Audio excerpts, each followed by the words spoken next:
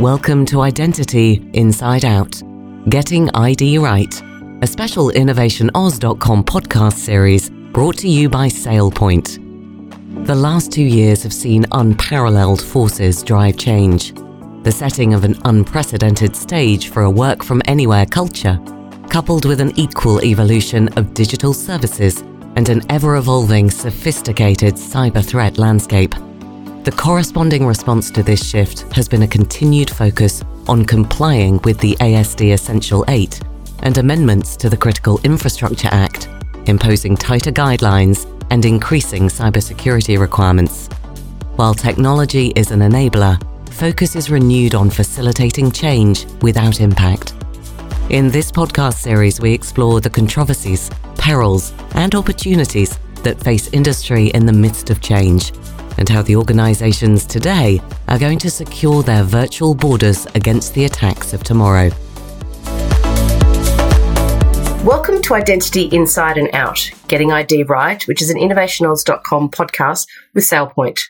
In today's episode, Building Trust in Online Health, we're talking to Amanda Cattermole, who's the Chief Executive Officer of the Australian Digital Health Agency, and Nam Lam, Country Manager, Australia and New Zealand for SailPoint. Welcome to both of you. Amanda, I'd like to start with you. If you could give me a little bit of an overview of your role, and maybe just the last 2 or 3 years has been a huge change in the way people think about digital health. Like, it must have been a bit of a wild ride in, the Digital Health Agency and the work that you've been doing and the role of the organisation.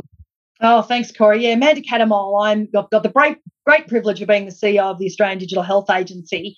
And, I think wild ride is a really good way to describe the last few years.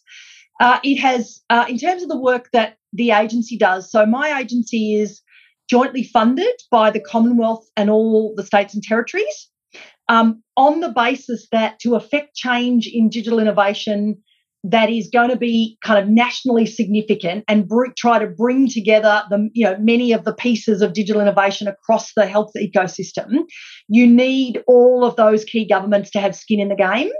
And so the idea was that we were created to enable that to happen at a national level, leveraging all that great work that goes on in the states and territories, as obviously key drivers of, particularly the acute parts of the health system, with the Commonwealth being the primary funder and driver in the primary care part of the health system. And so for us, that includes a whole range of things. We support, operate and keep secure the MyHealthRecord on behalf of all Australians. And we support and operate a range of other national digital health infrastructure that ensures that other digital innovations can flourish, such as, for example, the National Clinical Terminology Service and the National Authentication Service for Health, which allow health providers to connect with the health system and go into things like MyHealthRecord with the confidence that we know who they are, they're fully authenticated, and the information they get is what they should get, nothing more, nothing less, as well as providing clinical terminologies that enable health information to be passed around the system in a way that's meaningful to those who are looking at it on all sides. And what we've seen over the last 2.5 years is just unprecedented change in all of those parts of the system. And of course, Nam and others, we're all seeing it in our different parts of this universe. But just to give you a couple of examples, so if you look at MyHealthRecord, one of the things that's really interesting about it, of course, is it was brought into being, nearly over a decade ago originally. We went to an opt-out model, nearly sort of 4 years ago. And so what we had was something that already existed, the ability to have your own health information in your hand, controlled by us as Australian healthcare consumers. And that's been great, and it's been particularly for those who have the challenges of more chronic diseases or are more engaged with the health system. It's certainly provided a lot of value. But what happened during COVID was because we were able to provide be the one place where people could get their test results, could see their vaccination certificate, and could then access that along with their other health information. All of a sudden, the sense of why this is critical for Australians more generally went through the roof. And we've seen things like 1,000% increase in people accessing immunisation records, 300% increase in consumers going into their record, just generally sort of starting to look in it, more documents going in.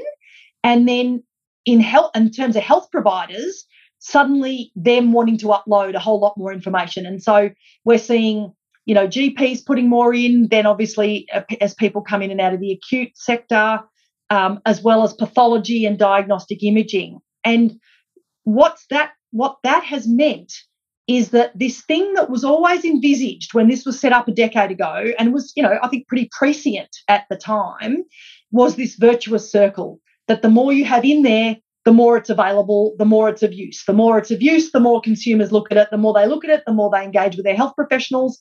And then suddenly, the biggest change of all is it's not us telling the story anymore of why the record is a really key, critical part of the national digital health infrastructure. It's Australians themselves. And so all of a sudden, we are seeing this huge uptick in Australians saying to the healthcare providers that support them, I want that in the record. Why is that not in my record? I'm pretty sure I had a pathology report 3 weeks ago. Why is it not there? I do not want to have to do that again. And so all of a sudden, this sense of consumers driving their own healthcare opportunity and being the people who lead that work is just suddenly right in front of us. And so the challenge now is to make sure we can keep up and we can, deliver more and more and more to then really support that drive and what consumers are now saying, well, we expect that now. It's not what is nice to have anymore. It's we expect that as part of what we will be able to do to engage with our own health.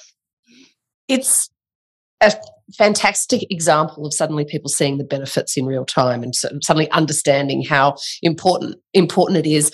Underpinning all of this are some of the things that you talked about earlier, like authentication and standards and all of those things that when things are scaling quickly have to be in place. So, Nam, can I come to you?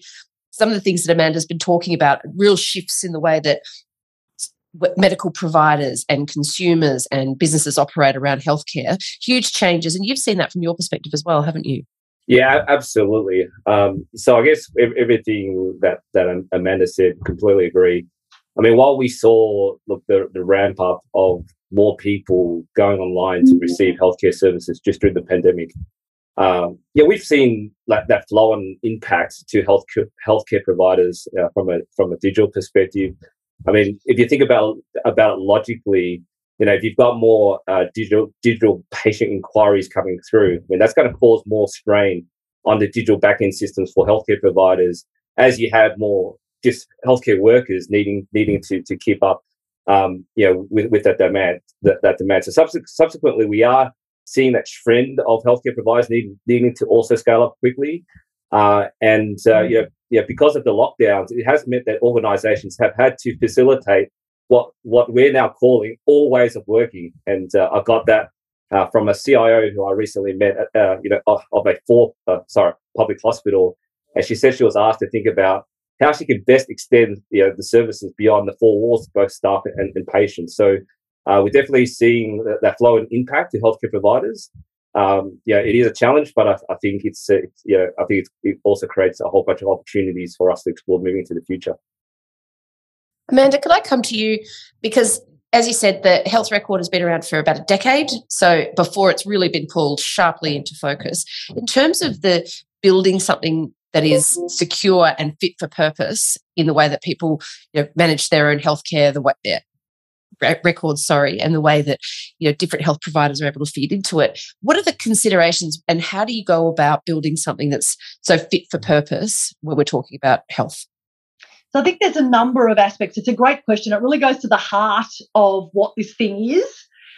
One is it has to be trusted and it has to be reliable and secure.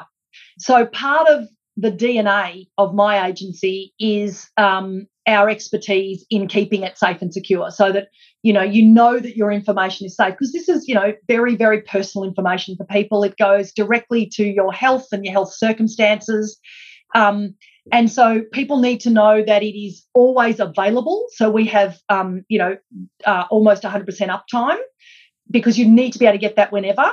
and it needs to be absolutely secure. So obviously just ensuring that we have absolutely the most top-notch protections for that information. That's one piece. The second one, and I think the one that's, I reckon, again, a real change, is there has to be a balance between privacy and security and the ability for that information to be accessed.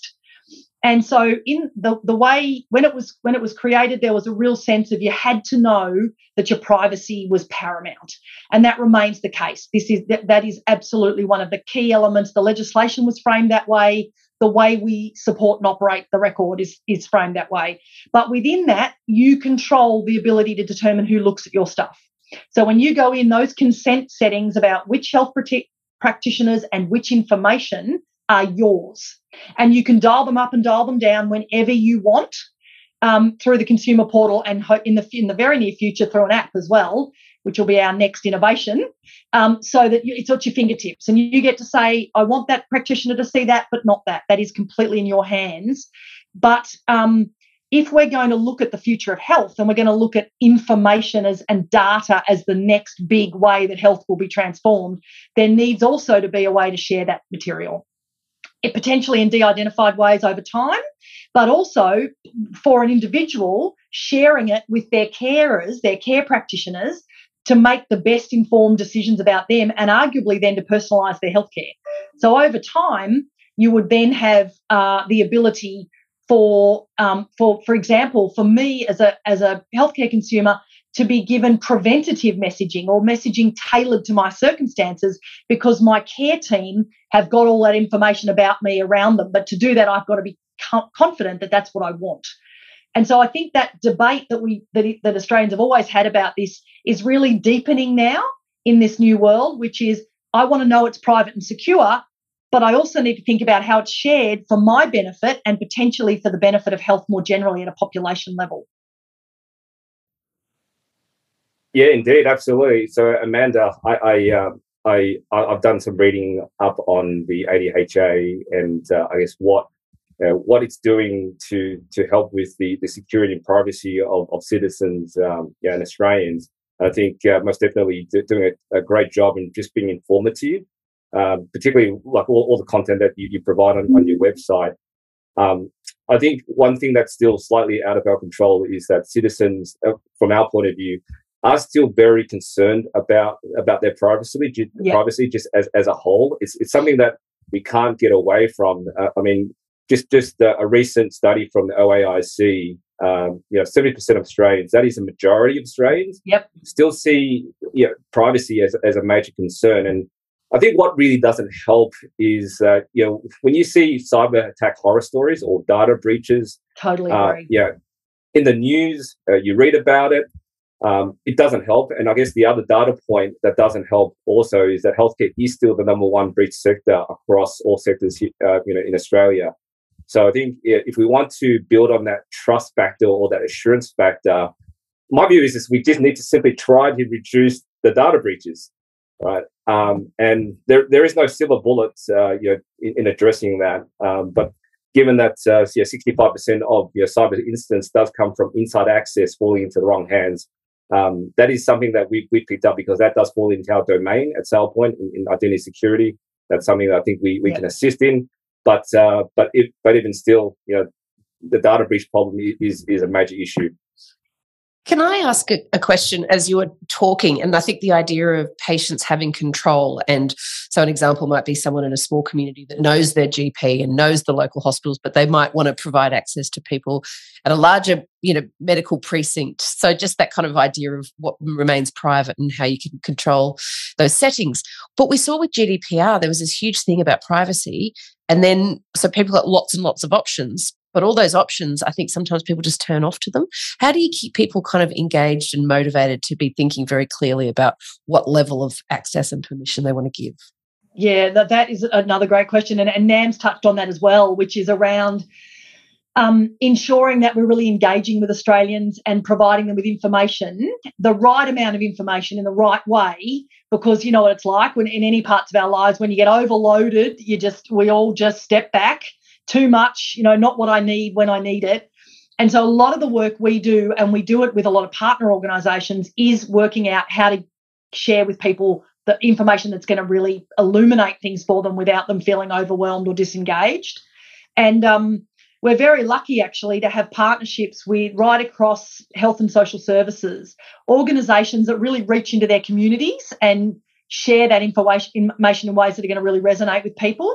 And that goes, for example, we have a wonderful partnership with the libraries, the Australian Libraries Association, and that often engages older Australians. They'll go into their library and they'll then spend some time working on understanding how they engage with their digital health record, amongst other things. Libraries do a great range of this stuff now. We also do work with the Consumer Health Forum and with organisations that support communities that have got culturally and linguistically diverse, communities within them, and to engage people in a way that is going to really work for them.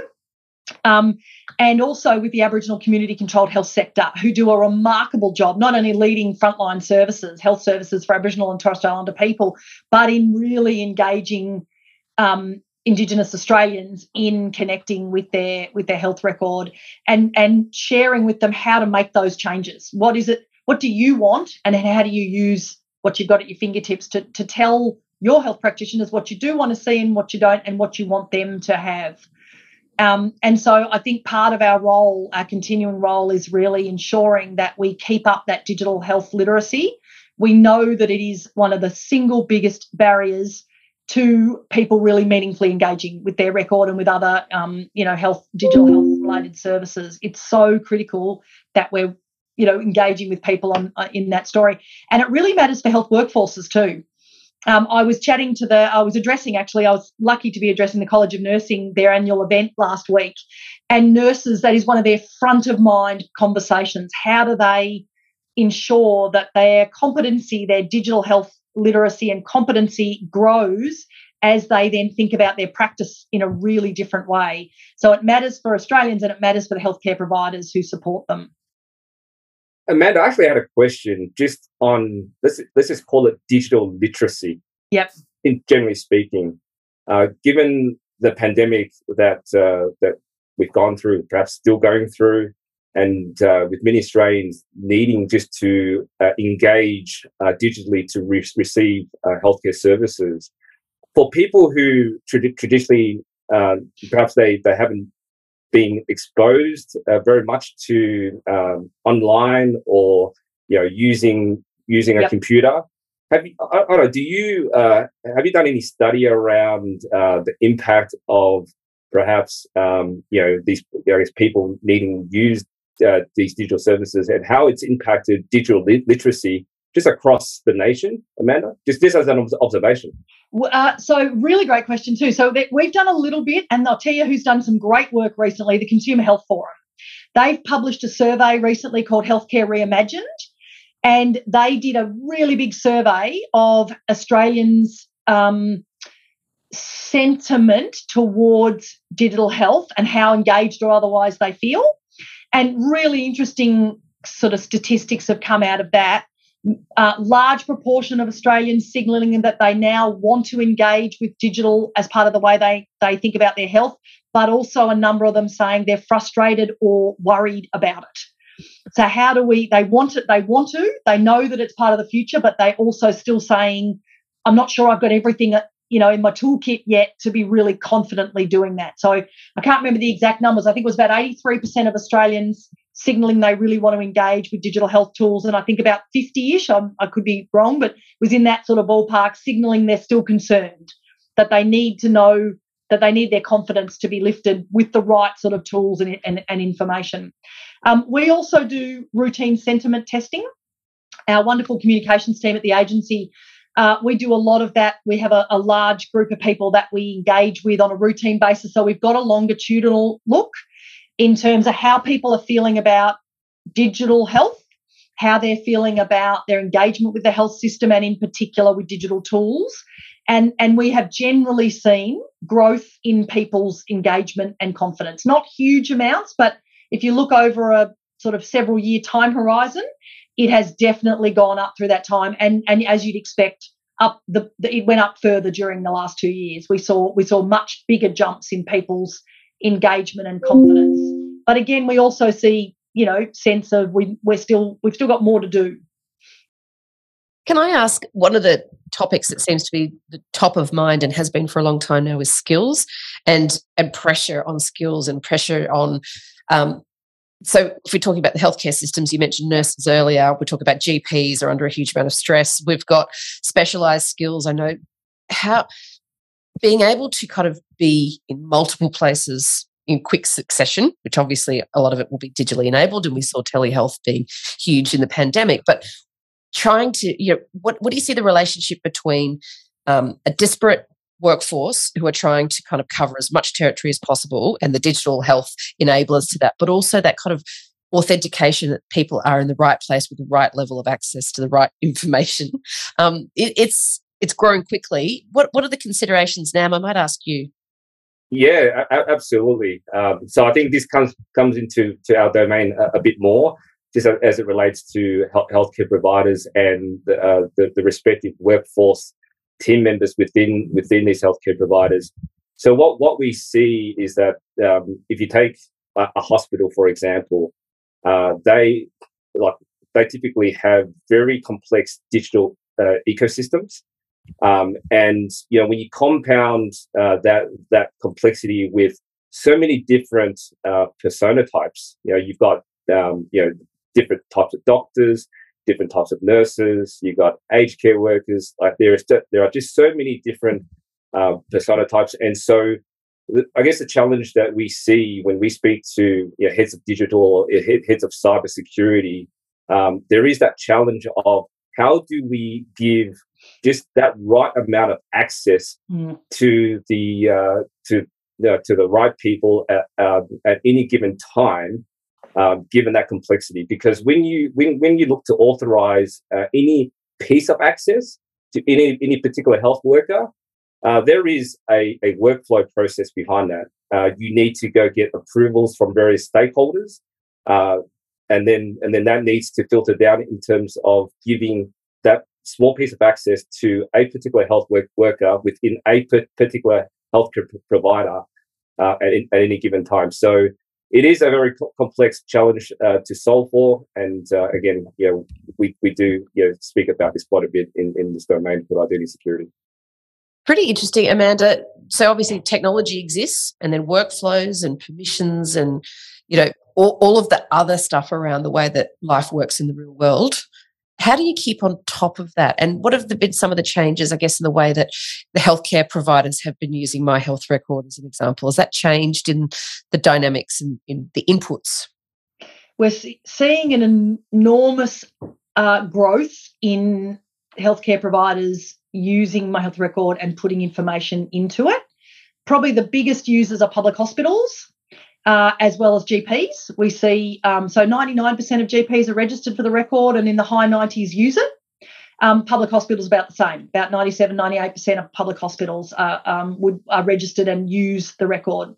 What we're seeing that's quite different, that's new, is where we're seeing a lot more of information put in by one part of the system being looked at by another part of the system. So that suggests the documents are of value in another part. So that's what we're starting to call that network effect, where it's not just the upload and having it there, it's actually someone else finding that clinically useful at the point of care. And that's where it's starting to really grow on itself.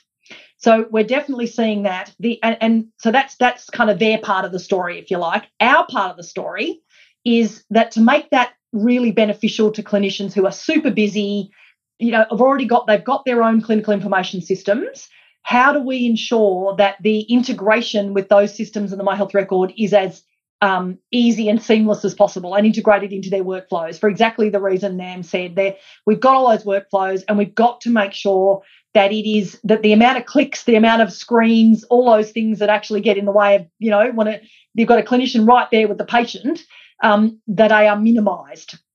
And so as we see that change, we've been doing quite a pretty ambitious set of releases on the back end to continually improve not only what you see in your record, but also the back end of it, so that it is integrated more fully into clinical information systems. And we do that work with medical software vendors. We have really great relationships with the medical software industry, and work on how those two things come together, so that when you're a busy clinician, you get that information as fast as you can with as little, impost on your time so that you can put that time back into care. Going back 10 years and then getting to this point where suddenly things are gelling, and I love the network effect where you're seeing that value is being created for the patient and also for the care providers. And where are we moving to? So what's the next? I'm not asking you to look into a crystal ball, but given what you both know, how will this continue to refine? You've talked about usability and the network effect gaining momentum, but are there other layers that we'll start to be thinking about? Maybe even like high capacity files, or what's next? I'll have a go, and then your thoughts. Between the two of us, let's see if we can, crystal ball gaze a little bit. Yeah.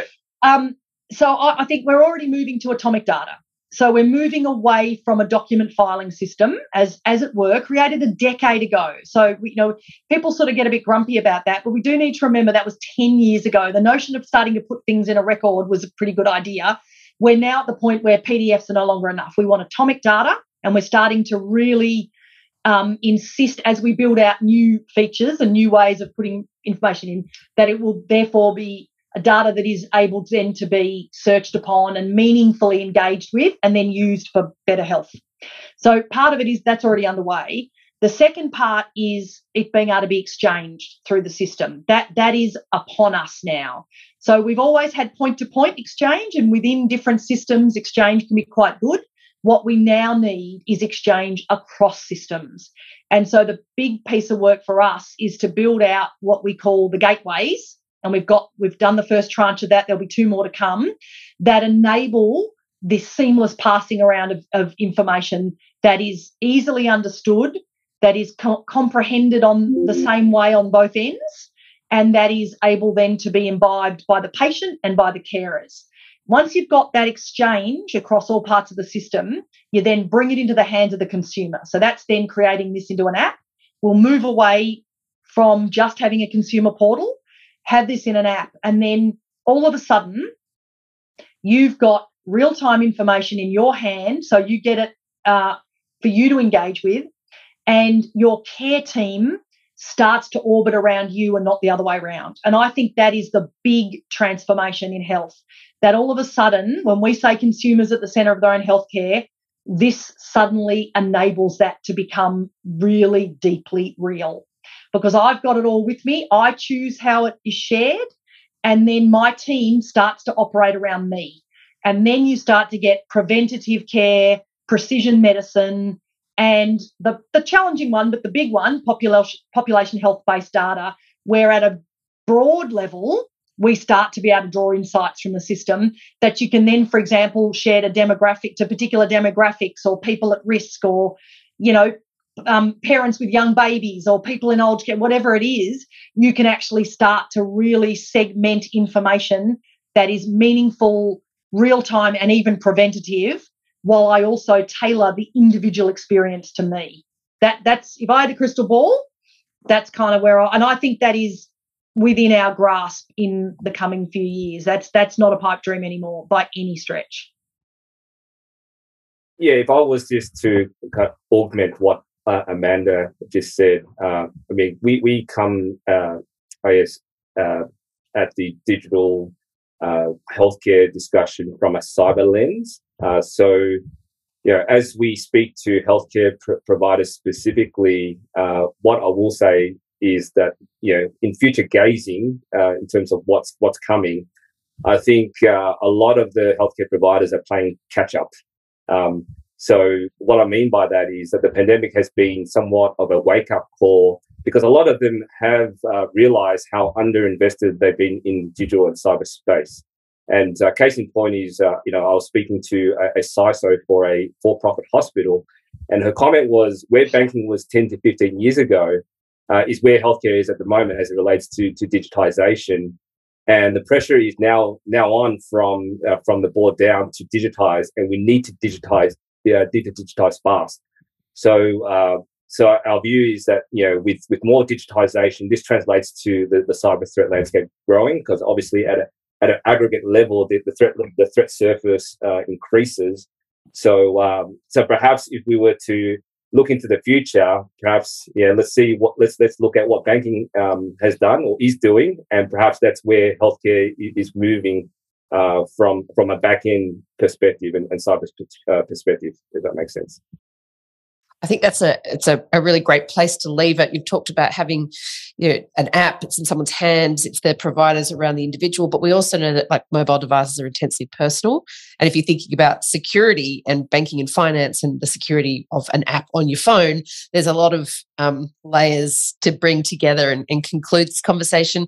I just would love to thank both of you. It's been a really interesting discussion, lots of light bulb moments about things that, as technologists and people who care about, privacy and health and the rising tide that lifts all boats, and the digital health component of that is really important when we talk about country's health. So thank you so much for joining me today. I really, really enjoyed the conversation. Likewise. Thanks, Corey. Thanks, Corey. Thanks, Amanda. We hope you enjoyed this Identity Inside Out, Getting ID Right podcast, brought to you by SailPoint. For more, keep tuning in to innovationoz.com/podcasts or visit sailpoint.com.